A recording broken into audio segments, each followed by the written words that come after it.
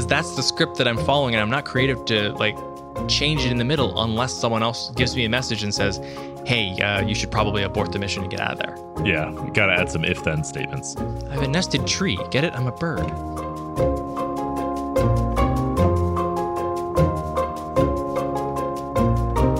Live from the Mundangerous Rookery in New York City, I'm your host, Shane. And I'm your host, Ishan. And welcome to episode 274 of Total Party Thrill, a podcast for game masters and players where we discuss our campaigns in order to inspire yours. In this episode, we're continuing our series on playing non-human characters and talking about Kenku. But first, the party violates city noise ordinances in the Gates of Morning campaign. And later, Sombra turns out the lights in the Character Creation Forge. Hi, Autumn here. Being a teenager can be hard, especially when you're the new girl in school. That's why it's important to study up on the changes your body will be going through. Especially if those changes happen when a round pink alien turns you into magical girls. Even magical girls like us have to deal with mean teachers. Yeah, like those suspicious new male teachers and their boss, Misogyny. Even though Misogyny is super hot, she and the other teachers are evil aliens in disguise who torment students to feed off their emotions. But we're going to defeat them all with love and friendship. And terrifyingly powerful magic. And maybe a knife. Yeah, I'm gonna need you to roll for that. Oh, shit. Find out who triumphs on the latest season of Bits Before Crits, Magical Girls versus the Male Gaze. We are the magical girls. And the male gaze believe in elevating women's voices, so they're not on this ad. Check out Bits Before Crits, available anywhere you listen to podcasts. Bits Before Crits? Bits Before Crits. See ya there. Are we talking about Kenku or are we squawking about Kenku? Neither. We're just repeating noises that we've heard previously about Kenku. Okay, great. Where are we in the Gates of Morning campaign? So the Gates of Morning campaign is our 5th edition D&D game set in Eberron, a sequel of sorts to the original Morning Glory campaign. And in Korth, the austere capital city of Karnath, the party is chasing a killer.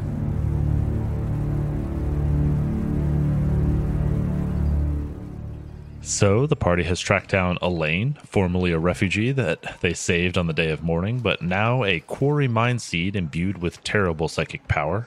And our attempt at subterfuge has gone awry. Switch showed up in the form of one of the other refugees, knocked on Elaine's front door, and he reacted poorly. By poorly, we mean, just like Pole, psychic energy blooms from his temples to form a halo around his head. A Sybaris shard that they can now see embedded in his chest pulses with light, and a translucent image of a large, scorpion-like aberration swells from it to surround him, moving just as he moves. Vesicad recognizes that it is the form of a quarry. So reverting to her natural form, whatever that means, Switch stabs Elaine, and he turns to iron and deflects her blade just as Pole had done previously. Warden then turns into a saber-toothed tiger, exploring all the depths of the monster manual forms to grapple Elaine, but Elaine simply punches him with his spectral form, then kicks the tiger into the wall of the apartment, leaving a crack in the stones as he retreats deeper into the building. He dashes up a flight of stairs by the entrance and into a back room. But at Bramble's orders, everyone rushes in after him, except for Warden, who takes a position outside the front door. Inside, the entire top floor of the apartment is an arcane workshop. There are tables littered with tools and beakers and potions that are bubbling and automatons that seem to be self-propelled.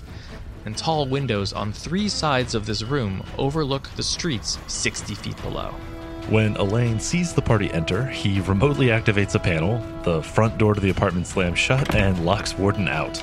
Then a lab contraption swivels to point at Switch before firing a bolt of lightning that scorches her as she barely dodges the full brunt. Bramble decides to try to bewitch the glowing man, but his mind is too strong to control. Lenore then ducks behind the doorframe, pulls out her brand new bow that she got from House Orion, and begins firing it. Elaine is able to deflect one of the missiles with a spectral arm, but another arrow just lodges right in his real torso, although it doesn't really seem to slow him down. Meanwhile, outside, Warden summons 2 bears to team up and smash down the front door. But with a clear shot now lined up, Elaine again triggers the arc projector, and a massive lightning bolt shoots through most of the party, down the stairs, and out the front door. It burns both bears and singes Warden, and finally scores a deep, dark burn into the stone of the magical lift. And we'll find out what happens next week.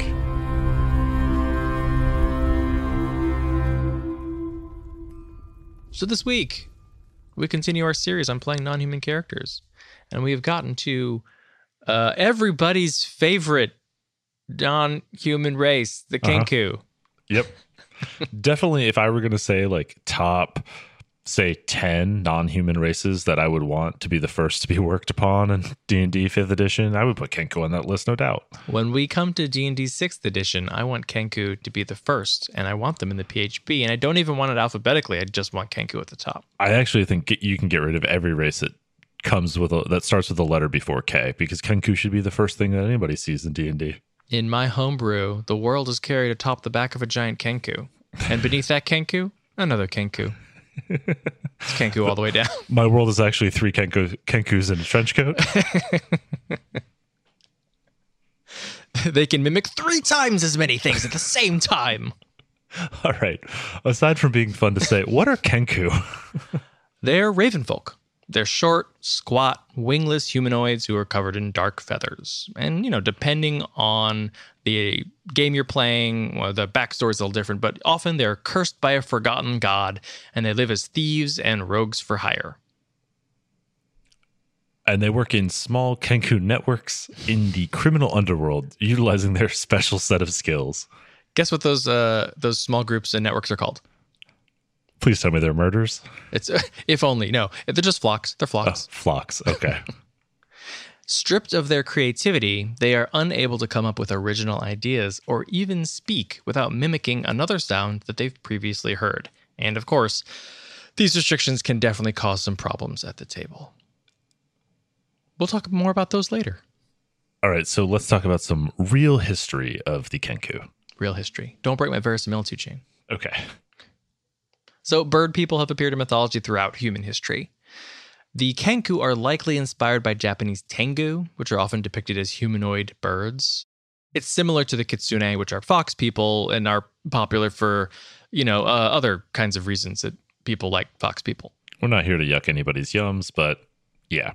You know who you are. So Kenku first appeared in D&D in the Fiend Folio way back in 1st edition, and the background was similar to mythological roots. They're mischievous humanoid bird people with magical abilities. Now, in 3rd edition D&D, that's when we start getting Kenku who look more like the modern versions that people are mostly playing. This gave them their cursed background. In this case, they made a deal with Pazuzu, and for some reason, it didn't go well. Can bird people even say the name Pazuzu?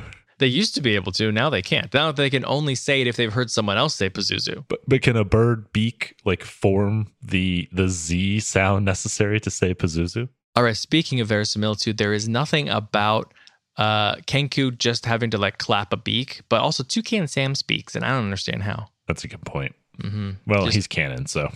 This also gave them their mimicry ability. I think the first time it sort of shows up as an actual stat block ability where they're able to perfectly repeat sounds that they've heard before. So then in 4th edition, we add the charisma bonus to Kenku, which makes them better at the bluff checks they need in order to fool people with mimicry, something they no longer have or need. Wah, wah. That's me mimicking the sound of a sad trombone. Yeah. Pathfinder version of the Kenku is more like the original Tengu. They're sword masters, and they're actually pretty bad at sword fighting because they have a constitution penalty. Yeah, it turns out that to learn how to sword fight, you usually got to get hit with a sword once or twice. Yeah, and when you can only get hit once or twice. Yeah. Limits your practice time. You're never going to hit the requisite 5,000 hours of practice, So 5e really fleshed out the whole curse thing. It gives an explanation for it, although it doesn't, really locked on all the canon, so you can sort of tweak it as you want. And then it adds the whole in the rules, it stripped them of their creativity and their ability to come up with new ideas or to speak on their own, and kind of leaves that up to interpretation at the table. And it also gave them kind of a flight fetish. They can't fly anymore, and so now they're really into things that let them fly. So would you say that flight is one of their flights of fancy? I mean, I'll allow it. Sure, fine. Yeah. Okay, great. We'll call it that. Good. My Kenku one-man play is, of course, called Flights of Fancy. Makes sense. Mm-hmm. He's a nobleman. So, given all of this, what are some reasons you would want to play a Kenku? Well, we'll get into the nitty-gritty of their stat block in a bit, but if you want to be a very good thief and a very good trickster, Kenku is a great race to play. They've got everything you need. They've got a dex bonus, and how many times do you want to make the bird call to alert somebody that there's trouble, or to I try to mimic the sound of the guard so his friend thinks that he's calling him or telling him something. Guess what? You can just do that. It's in your stat block. They're also great, not exclusively, but if you would like to blend into the background at the table, if you have self-identified as a casual gamer, or maybe you're just showing up to D&D night until you play a different game, playing a Kenku is a good way to not have to be a super active participant. You kind of have it built right into your race that's difficult for you. So you can just kind of be a more passive player if you play a Kenku. Yeah, I don't come up with any original strategy ideas at this table, and someone else just yells tactics at me, and that's what I do. That's what I'm here for. And in the meantime, I'll just kind of be on my phone. Great option for like a con game where you're signed up with a friend who really wants to play, and you're like, I'll just be here for 3.5 hours, please. Yeah, just give me that. I'll roll some dice and hit stuff. Cool. Exactly. They're also good if you want an RP challenge, and multiple kinds of challenges, right? But the further away you get from, I guess what I call like mammalian and humanoid, the harder it is to like really put yourself in the mindset of what it is like to be this particular character. Because at least I'm pretty sure all of our listeners are both mammalian and humanoid. If you are not, please identify. Not for any discrimination purposes, but just because we'd really like to talk to you. I have research to conduct here. We don't run a circus in any way whatsoever, but you could make a lot of money, okay? I think the really compelling reason for a lot of people who like Kenku is that they want to find innovative ways to handle the language and creativity restrictions, right? Mm-hmm. So the rules state that, canonically you can't have newly created thoughts. So anytime that you as a player come up with a creative idea, that means you also probably need to specify where you first saw that idea and what the context was for how you're applying it today. That was so similar. That means you get to do a lot of like lore and background building just over the course of the game. Almost everything you do comes with a little bit of a story. Yeah, you need to make one up right then and there. If you're the kind of player who wants to like spin a little yarn about the time you heard this and what little NPC taught to you, this is the character to do it with. It also means that you've got to come up with creative ways to express yourself at the table. And in the game, whether that's description or actually making noises. And, we'll get into a lot more of that in a little bit. Then I think there's also a really compelling story here for some people about overcoming the stigma of the curse, right? Like Kenku are known as a cursed race. Therefore, there may be certain like expectations that are placed upon them or prejudices that you want to defy or overcome. Yeah. No one's surprised when the paladin succeeds and, brings glory to his nation. People tend to be a little more surprised when the Kenku does. Especially if he's part of a murder of Kenku in the underworld. Look, that's on them. That's on them, okay? Somebody's going to point out that ravens aren't crows, and my whole joke fails. Yep. No, I'm glad you're leaning into it, though. It's a corpse of corvids? A corpse of corvids. All right, so let's talk about Kenku physiology. So you'll get +2 to dex and +1 to wisdom. You're nimble and perceptive, just like a bird. And I think a thing you can do here is, how bird-like are you, right? Are you more like humanoid? Like you have hands and you have legs, even though you have, talons on your feet. But do you like walk around like, a little goblin would, or like a dwarf, or just like a human because you're medium size? Or Or do you sort of like strut a little bit like a bird? Do your head movements like move back and forth quickly when you're looking at something? Do you turn your head in the sort of like jerky motions like a pigeon might? I walk around proudly like Owl from Winnie the Pooh. Okay. And you wear a little graduation cap, even though... well, it's because I'm a professor. It's my robes. I'm the owl that licked the Tootsie Roll Pop. That stole it from that child. Yeah, we're going to figure out how many licks it takes, huh? Teach him a valuable lesson about not being a sucker. Is that the takeaway of those commercials? Yes, absolutely is. You idiot. Don't ask questions. Exactly. All right. So you are size medium, which may be unexpected given how small Kenku are generally depicted in stature, but that means you're roughly the size of a dwarf, right? You don't have dark vision, and this is something to think about because your abilities and lore tends to push you into the thief role, and it is hard to be a thief who can't see in the dark, especially when, like, what is it, 6 out of the 8 PHB races can see in the dark, so this is a disadvantage you're dealing with. You will also have training in 2 of the following 4 skills, acrobatics, deception, stealth, or sleight of hand. So pick which makes the most sense for your personality, but obviously those are all useful rogue skills. And then you get expert forgery. It says you can duplicate other creatures' handwriting and craft work. You get advantage on checks made to produce forgeries or duplicates of existing items. There aren't really rules for that. Like the GM just kind of sets a DC. Xanathar's has some like suggested DCs for like forging a signature and things like that. But remember, this just applies to anytime you're copying an existing object. Like if you also happen to be a conjurer or a transmuter or an illusionist and you were trying to make something look very realistic, or you're trying to make something sound realistic or feel realistic, or, you know, you... depending on how you interpret this, like it could be like taking inspiration from something and crafting it to look like it was made by a different person. Like there are a lot of ways to tweak this because the language is so vague. Then we have sort of the foundational ability here, mimicry. You can mimic sounds you've heard, including voices. A creature that hears the sounds you make can tell their imitations with a successful wisdom insight check opposed by charisma deception. The thing about this is, in the lore, like in the canonical lore written in the entry next to the stat block, it says that Kenku are capable of making perfect imitations of any sound that they have heard. So, you know, but here we get sort of like a skill test in order to see like if people can tell the difference. So I think in general what happens is, you know, when you're sort of like out of combat, you can just perfectly mimic anything you want. Like I listened to the opera the other night, and if around the campfire, what I want to do is perform that entire opera with the entire orchestra, like a tape recorder, basically in front of everybody else to entertain us. I can just do that. Like there doesn't need to be a check involved. It's only when I am trying to actively fool somebody that the game mechanics get lodged in there. And then you get languages, Common and Orin. Although you cannot speak them, you can understand them, and the only way that you can speak is with that mimicry, which, well, we'll get into that in a sec.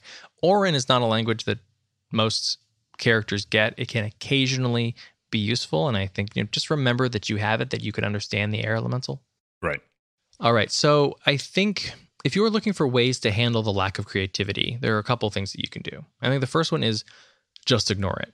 Like, you don't need to stick to the exact stat block, especially when it doesn't really have a mechanical effect in your game if you or the GM or the other people at the table don't want to, right? Like a player who cannot be creative can get extremely bored, especially after like several sessions of like playing within the newness of, hey, I can't be creative. I don't know. I just sort of follow instructions. Ha ha ha. And a month later, you're like, I'm kind of done with this. Can we drop it? You can also just follow the lead of another PC, right? So partner up with somebody, let them make the lead decisions, and you just go about executing. That way you can talk to that player about what your characters should do, but ultimately it's their character who is delivering sort of the intent. Yeah, this can be in-game another character that your Kenku has fealty to, maybe, or who is being paid, or it can just be like you've developed a bond, and like the warlord seems to be really good at telling people what to do, and it seems to be really effective. So if I do that, hey, everything's great. Right. And then if you're a particular kind of player at a particular kind of table, you can do things like sort of like for yourself, write action scripts that your character would follow. And it isn't so much that like your character, like the in-game, the character is referring to these scripts. It's just that these are the things that they have practiced doing, right? So, all right, I'm a Kenku rogue. I'm going to break into a house. What I know is that the first thing I do is like walk around it twice. I case the joint, you know? Then I go up to the back door and then I try my thieves tools. And then once I get inside, I go upstairs to the bedroom and look for jewels. However, I don't really have a way to deviate from that, right? So if someone is following me and I'm pretty sure that they're going to spot that I am casing the joint, I still have to go around it twice. Because that's the script that I'm following, and I'm not creative to like change it in the middle unless someone else gives me a message and says, hey, you should probably abort the mission and get out of there. Yeah, you got to add some if-then statements. Right, exactly. I have a nested tree. Get it? I'm a bird. So let's talk about some ways to handle mimicry. Obviously, the easiest way is to just ignore it, right? Assume that you can mimic anything you need to on account of you've existed in the world long enough. You've heard lots of people speaking. You can just go ahead and speak as needed. Yeah, or, forget the whole can only mimic things, right? Like, hey, I have a cool mimicry ability, which doesn't really have a mechanical benefit, and I could just talk like a normal person. Like, I'm a Tengu, not a Kenku, right? Right.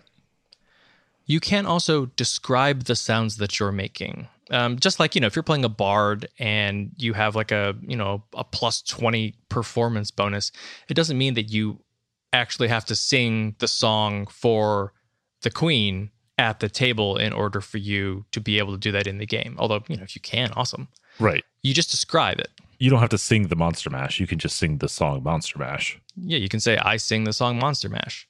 And everyone's like, yes. Well, but then you're singing a song about the Monster Mash. So, you're going to confuse people. Yes, I'm already confused. It's just like Tribute isn't the greatest song in the world. It's just a song about the greatest song in the world. So you can just say things like, I make the sound of the guard that we met last week at the gate that this person probably knows because they share the same barracks. Right. Or, I can't tell you that I've murdered the guard, but I can tell you the sound he made when I did it. Right. Which is a death rattle. I make the sound of, leaves rustling in the wind, right? You don't actually have to be a human soundboard and make those noises at the table. But you could be. You could use a soundboard if you'd like. That might be a fun little technology challenge to kind of prepare some things that you make, some sounds that you make regularly to communicate and leverage those.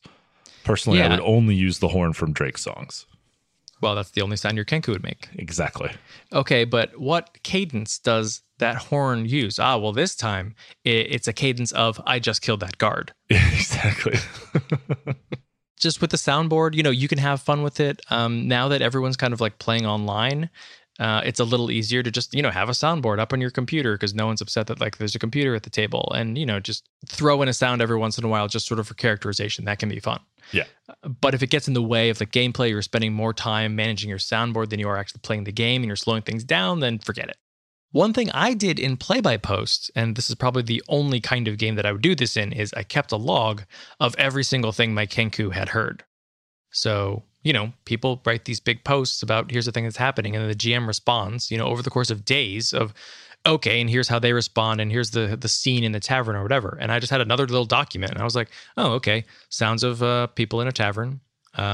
Sounds of a guy getting stabbed through his armor. Okay.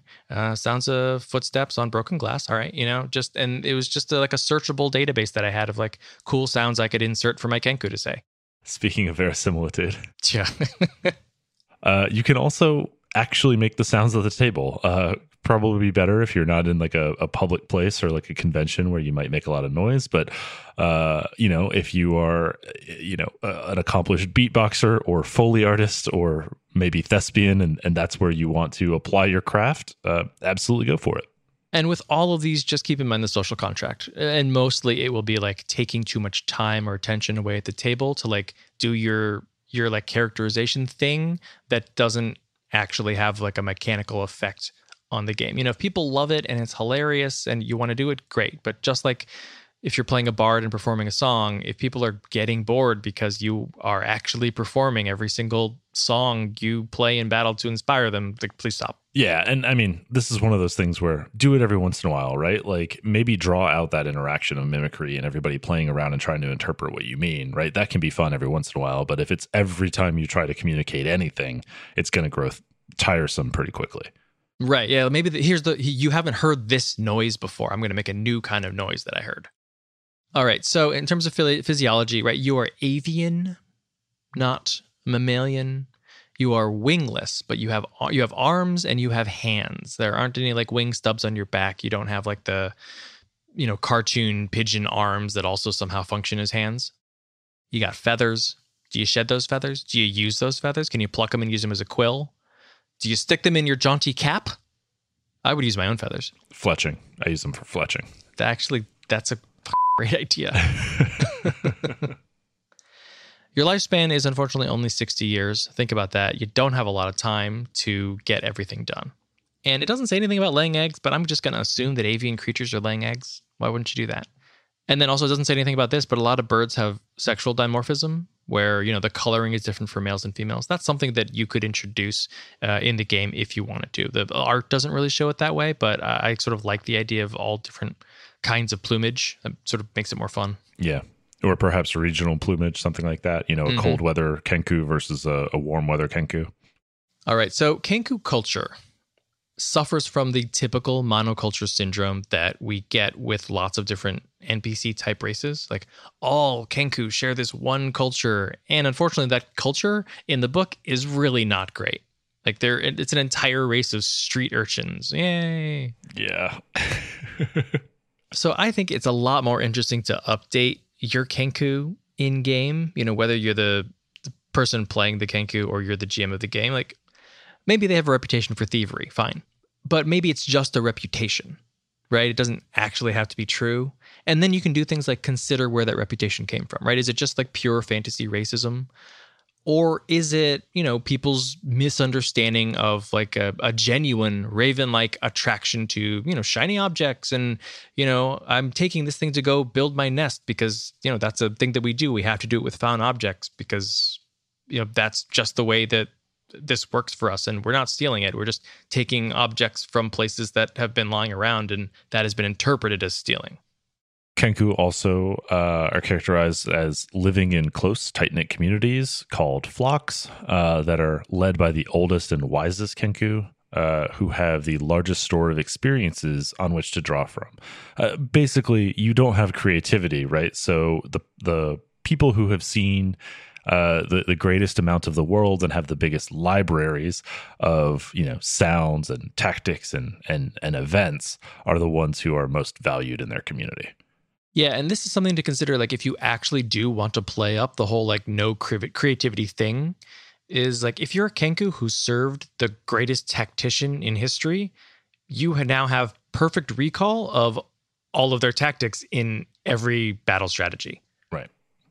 Which means you can now call on them to use. Because Kenku tend to live in these close, tight-knit groups, there is, in fact, honor among thieves. They tend to work for the good of the entire flock. And there's not a lot of canonical info about Kenku, so there's a lot of room for improvisation, either as a player or as a GM. So be in dialogue about that, right? By playing Kenku, you're necessarily going to make up a lot of stuff about Kenku because there just isn't a lot of canon out there. For names, you can do a lot with these. Typically, Kenku have kind of two names. One is a sound, like an actual sound, the sound of glass breaking or the sound of the north wind over a moor. And then they have a verbalization of that sound that, people call you whisper or whatever, And of course, since you often work as a rogue or, since you might be infiltrating other societies or, going on odd jobs, you might have an alias that people just call you or that you go by that doesn't really have a lot to do with your actual real name. Nom de guerre, if you will. Yeah, I'll take it. Nom de plumage. Mm-hmm. Thank you. The other thing, keep in mind, you have a fascination with flight, culturally speaking. So the thing that you've lost or the thing that you cannot obtain? Where does that come from? How does that manifest for you personally? Is that something that you are like kind of bound by and that you lean into, or is that something that you find odd that the rest of your community is such a fascination with something so trivial? They will not get over these little beanie copters. I don't know it. Well, that's why I bought a bunch of them and I'm selling them here. Right. And then in terms of religion, again, not a lot of information, but consider in your game which god or demon or whatever was the one who originally cursed the Kenku. And, how do you feel about it? How do you feel about people who worship them? I think it's also interesting to ask the question of, is that even true? Right? Like, is that an explanation that came from Kenku to explain their condition? Is that something that was like heaped upon Kenku as a people by another religion that they've internalized? Or is that actually what happened? And there is like, maybe a plot for revenge or for atonement. Yeah, and that's something that your character can discover if, that interests you as a player. Maybe what you have been told or even what you believe is not true. Right. So in terms of family ties, again, small, tight groups, but that means that eggs are probably going to be cared for by whomever is not out on a particular job at any given moment. Yeah, and thievery is dangerous work. Sometimes thieves don't come home if they're caught. So what happens if, you leave eggs in the with the flock and you don't make it back? What happens to those eggs? Or if you were one of those eggs, were you cared for by others or were you basically abandoned and left to fend for yourself? Right. And then what's the succession after an old master dies? It's, of course, a tragedy because so much of that knowledge is lost. But, how are you able to communicate that knowledge? Like, you have perfect mimicry. Does it count if an old master repeats all the sounds of a great battle? And, takes time to explain to you? Like, can you repeat an opera to another Kenku, and then that Kenku also has perfect recall of that opera, or is something lost in the bridge between two Kenku? Mm-hmm. There's also being kind of bound by that tradition. Obviously, ripe for a PC to try and upset it, right? To try to claim leadership of the flock before he or she is necessarily claimed earned their stripes, as it were, proven that they are the most experienced or wisest. It's got to be complicated for a flock to decide between someone who actually has more experience and someone who's older, because typically the older one has more experience. And we are not creative enough to decide between the two. Maybe that just means it's a fight. Right. All right, let's talk about interactions that your Kenku PC might have with other people. So within your flock, consider, where are you in the pecking order? Ugh. And is that a thing that you can change, or is that something that you're just stuck with? And then also consider, what is your job? Are you a thief? Are you sitting at home and taking care of the flock and raising the hatchlings? Do you like your job? Is there room for advancement? What's your career path look like? With other Kenku who aren't necessarily in your flock, could they be from a rival flock? And, how do you interact? Sometimes you hate people who are the most similar to you because you exist in the same niche. Or if you're dealing with Kenku adventurers or other Kenku adventurers, remember that you're very rare. So why is it that they're here? And what is it that they know or that they've experienced? And is it possible that the two of you can get together and share or swap those experiences or those sounds, and now suddenly you have an entirely new roster? Then think about how you will interact with other races. I can imagine that one big sticking point for Kenku is going to be, can they fly, either through natural or magical means? Those Aarakocra are so smug. Yeah, they don't know how good they got it. Yeah. Don't blame me. I'm just repeating the words of someone else saying that the Aarakocra are so smug. I don't necessarily feel that way. It's just how I learned to say this. How do you feel about creative people? A bard or songwriter, someone who can, create new things. Are you jealous because you can't do it? Are you dismissive because you can't do it? Or is this someone who you really feel like you could learn from? And then how do you deal with and overcome the stereotype of having a bird brain? There are real limitations on your race physiologically. So how are you going to deal with that? And once you've already dealt with it, how do you deal with other people who don't know that you've been able to deal with it and overcome it? I also think you're in this space where you might have interesting interactions with actual birds. You know, like when you see another bird, a raven or whatever, do you feel a kinship to it?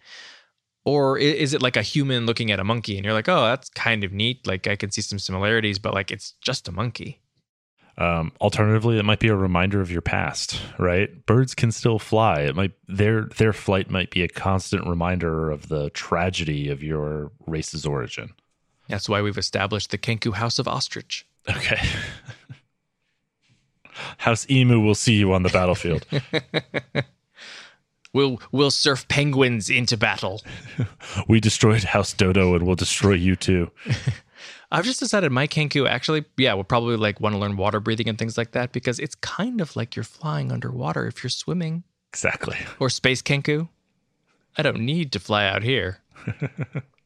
All right, reasons for adventuring if you're a Kenku. First one, probably curiosity, new sounds and experiences. And it could be just for yourself. You're so excited to learn and hear all of these things. But maybe it's to go back and teach it to your flock or to become the new master of your flock. Could be that your flock was wiped out.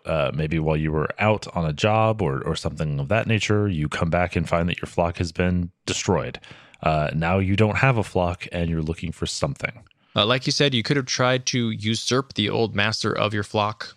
Or maybe you were just a little too creative, right? The curse wasn't quite as strong in you and you've been kicked out of your flock because you didn't quite fit in. You didn't want to do things the same way. I like that perhaps a weak Kenku bloodline is more creative.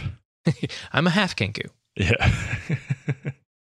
Maybe you're on a religious quest of some sort. You might be trying to learn the secret of flight so that you can elevate all Kenku.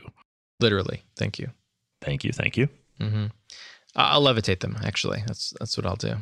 It could also be that you are out here to find a way to undo the curse, not just for yourself, but for the entire race. You know, if someone can do it, someone can undo it. You know, the fighter over here wants to kill the gods. You know, I just want to meet the right one. Make a deal. So which classes make sense for Kenku? Rogue's the obvious one. You know, you got +2 dex. And you've got a lot of abilities that fit with the things a rogue can do. But also you're good at pretty much anything that has that wants +2 dex. Monk is great because you also have that wisdom bonus. Ranger as well. Dex-based fighter, all great. I think cleric and druid also make a lot of sense given that you are +1 to wisdom. And those are not very common stat bonuses to find. So you're not really that far behind any other race. Yeah, and if you want to be, you know, a holy man with no creativity, I think that's just fine. Right. Sorcerer will give you a lot of different ways to get permanent flight. I think probably no less than 3 different subclasses end up being able to fly all the time. So that's definitely something you might want to consider if you want that to be part of your arc. Just got to get to level 14. If you want to do it a little earlier, though, you could do it with Artificer. This is kind of interesting, right? You get flying options, obviously. You can make yourself items that'll give you flight eventually. But you also get tool expertise, which is, I think, the only way that you can actually get expertise in a tool that isn't thieves' tools. And you can do it for things like the forgery kit, if that's something that you're leaning into for your character. I also kind of like the idea that, like, I don't actually invent anything. I didn't make any of this stuff. Like, I have a book full of schema, and this tells me the objects to make, but these are all things that I've seen someone else do in the past. Right. So in combat, of course, you make the consummate rogue, so you can hit hard and then disappear into the shadows, hide behind something, right? You've got the skills for that. Range combat is also good with your dexterity. And, you know, if you're going to play Kenku, find ways to use your mimicry to your advantage. Is the enemy leader calling out orders? And this is a thing that, like, you can proactively ask, right? Like, normally in combat, there'll be a fight and, you know, at the table, we're talking about our strategy and then the GM is running everyone else and, like, they're just moving, right? But you can be like, how are they coordinating their tactics? Are they yelling back and forth to each other? Is the person who's obviously the leader barking out orders? Great. That's the voice that I'm going to mimic. I'm going to, like, duck behind something, throw my voice and, like, give them different orders. Or, like, you know, a previous order that was already said, but that now is tactically unfortunate.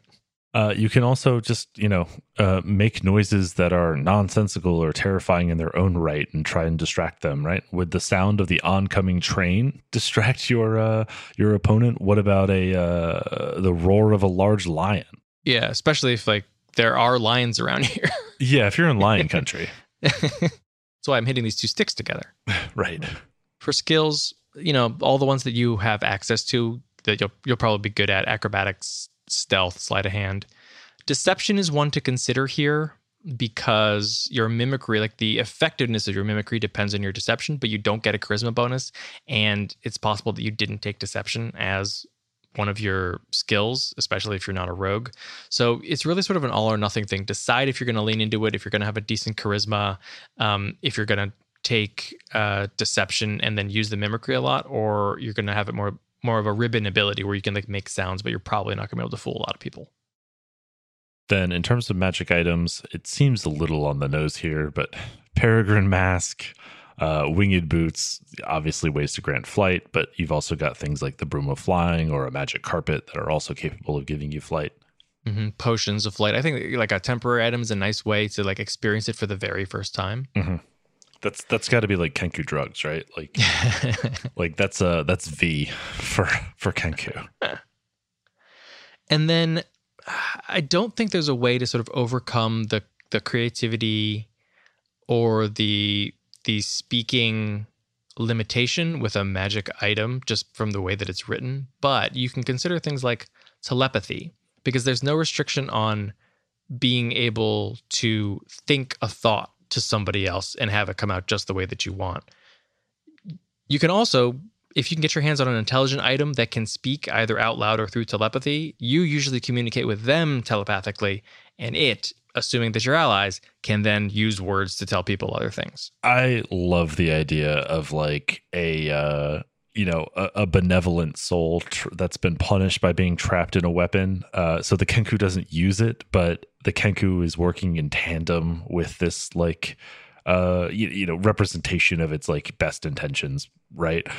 Through the item, so that you can still have a creative play experience as a player by kind of role playing both the item and the Kenku, carrying out those plans. Mm-hmm. I think a familiar might work here. I mean, if we had like a parrot type familiar, like one that could speak, or like a book imp or something like that. Although you probably wouldn't trust the imp. No, pseudo-dragons can't speak. Oh, Sprite. Yeah. A sprite would probably screw with you still, actually. Yeah, actually, there's no good options here. But there are fun options. Well, pseudo-dragons are telepathic, at least. Oh, yeah, that's true.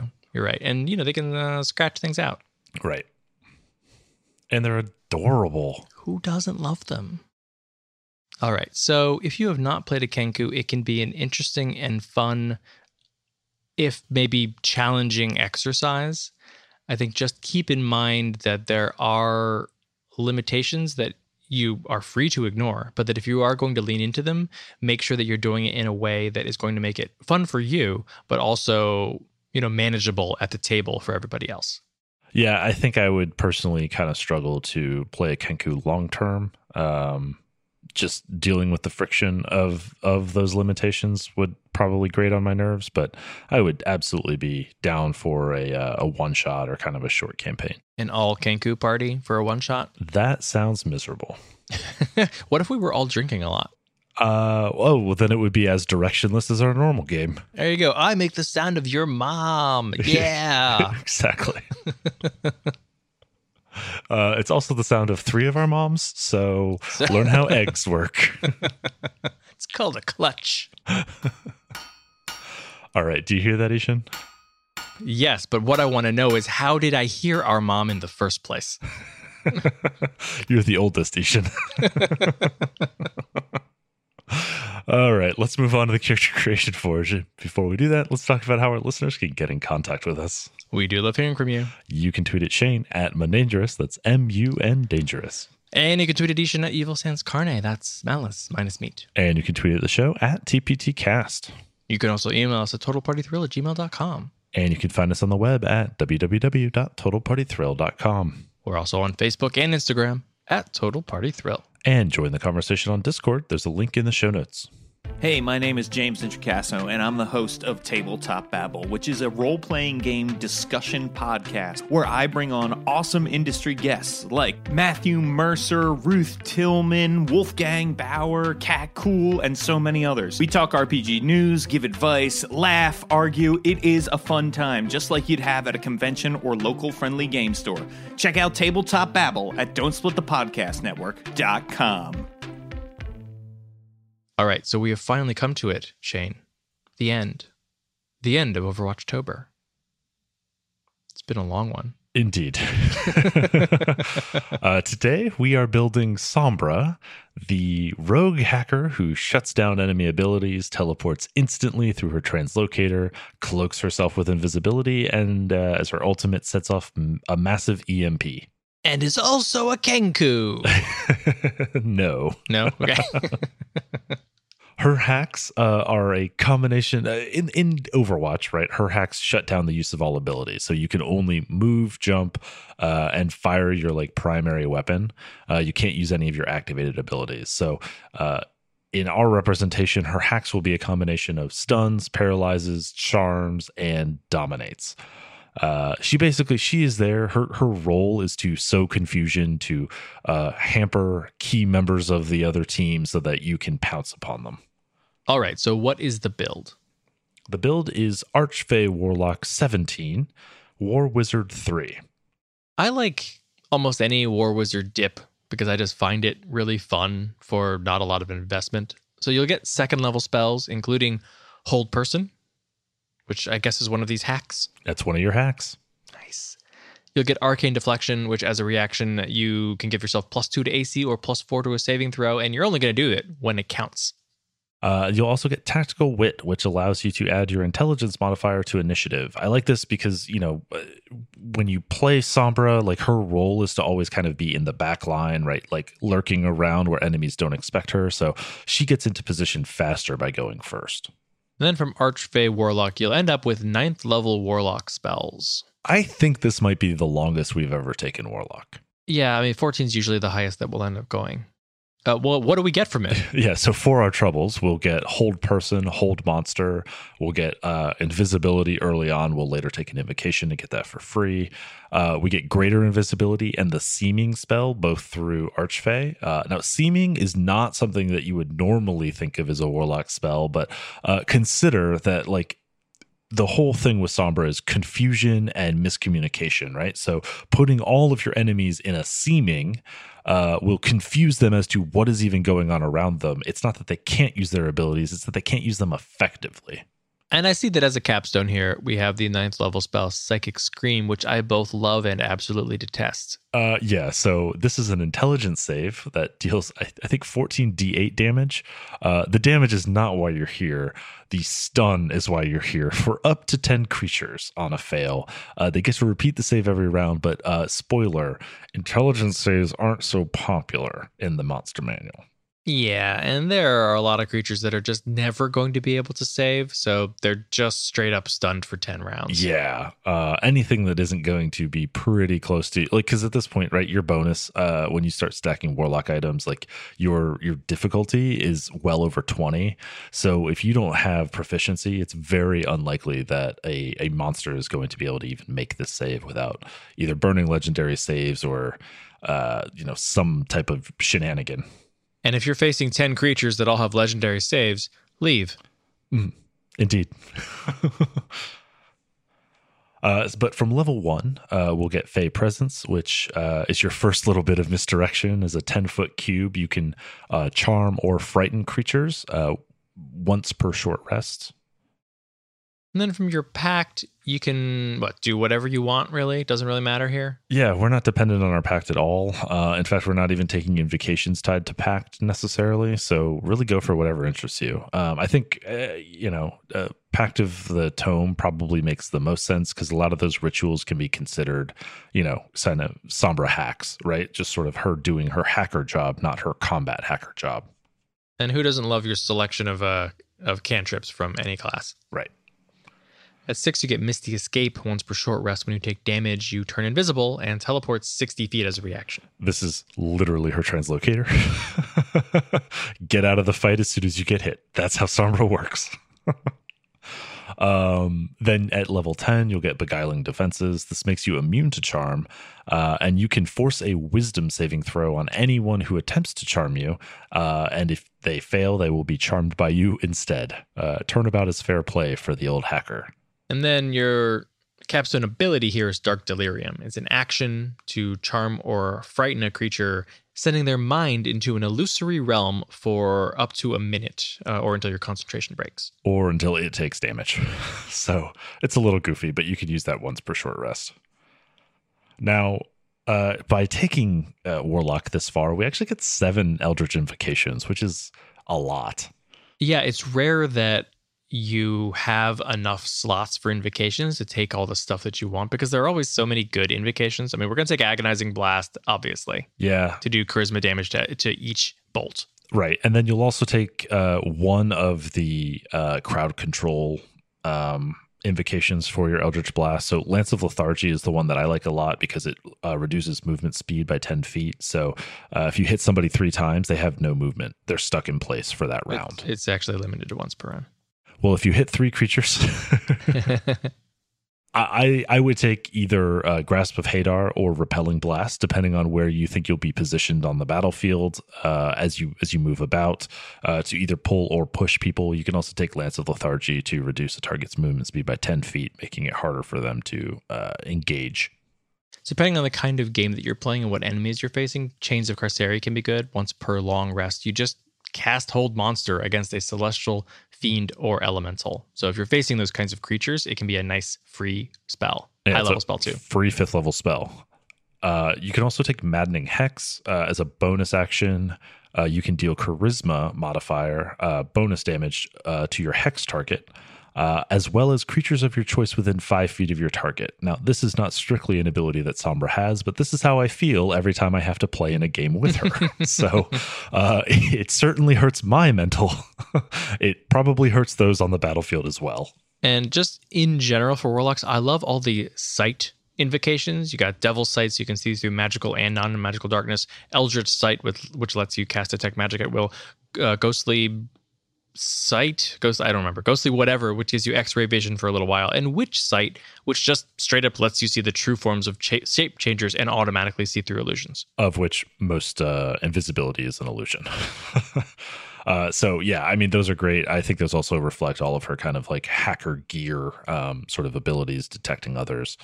And then we have, as a capstone, Shroud of Shadow, which at level 15 will let you cast invisibility at will, which is actually Sombra's ability. She could just go invisible, and then as soon as she attacks, she shows up again. So literally she has invisibility cast on her at will in Overwatch. I like that this build has like 3 capstones. Yeah, I mean, but she is, we hit a lot of abilities for Sombra in this one. Her main weapon is also like an SMG that's very good at close range, so I didn't want to take Eldritch Spear. And so, Ishan, I think that wraps up Overwatchtober. That's too bad. That means I'm going to have to start making these again. Yeah, too bad for you. Very thankful for me. I think this actually very well might be the end of Overwatchtober, period. We're running out of characters after 4 years. They don't produce them fast enough, and I'm getting tired of trying to squeeze these odd boys in. So I think we might have to find a new theme month. But come on to Discord and tell us which one would be interesting. Yeah. So before we wrap up, let's take a moment and thank all of our Patreon supporters. Your support is what makes it possible for us to keep doing this show every single week. So if you'd like to learn more, you can check out all our rewards at patreon.com/TotalPartyThrill. Another great way to support the show is to leave us a 5-star review on Apple Podcasts. If you do that, we will read your 5-star review on the air. Just like this one, which is Can't Miss Podcast, 5 stars by D. Hendy. TPT is one of those podcasts I look forward to each week. From the campaign stories, helpful main topics, and the character creation forge, this dynamic duo delivers. My favorite episode? Episode 15, with a character built from the song Devil in Me by Halsey. Honestly, every character built each episode tells the story of a hero from levels 1 to 20. I've also used one of their builds, the Vampire Hunter, in a solo campaign and look forward to more. Congrats on 5 years and looking forward to another. Oh, right. We have been doing this for a very long time. Mm-hmm. But thanks so much for that, D. Handy. I'm glad. I like to hear stories about people who actually use builds from the Forge because, you know, we're not playing every single one of these. We're just sort of leaning on a lot of 5e experience to build something that hopefully is fun to play. So what do we have planned for next week's episode? We are doing it one more time. It is a plot hooks episode. And in the Character Creation Forge? We're building Undeath Metal, the heavy metal necromancer. Well, that's it for episode 274 of Total Party Thrill. I hope we lived up to our name, but either way, I'm Shane. And I'm Ishan. Thanks for listening.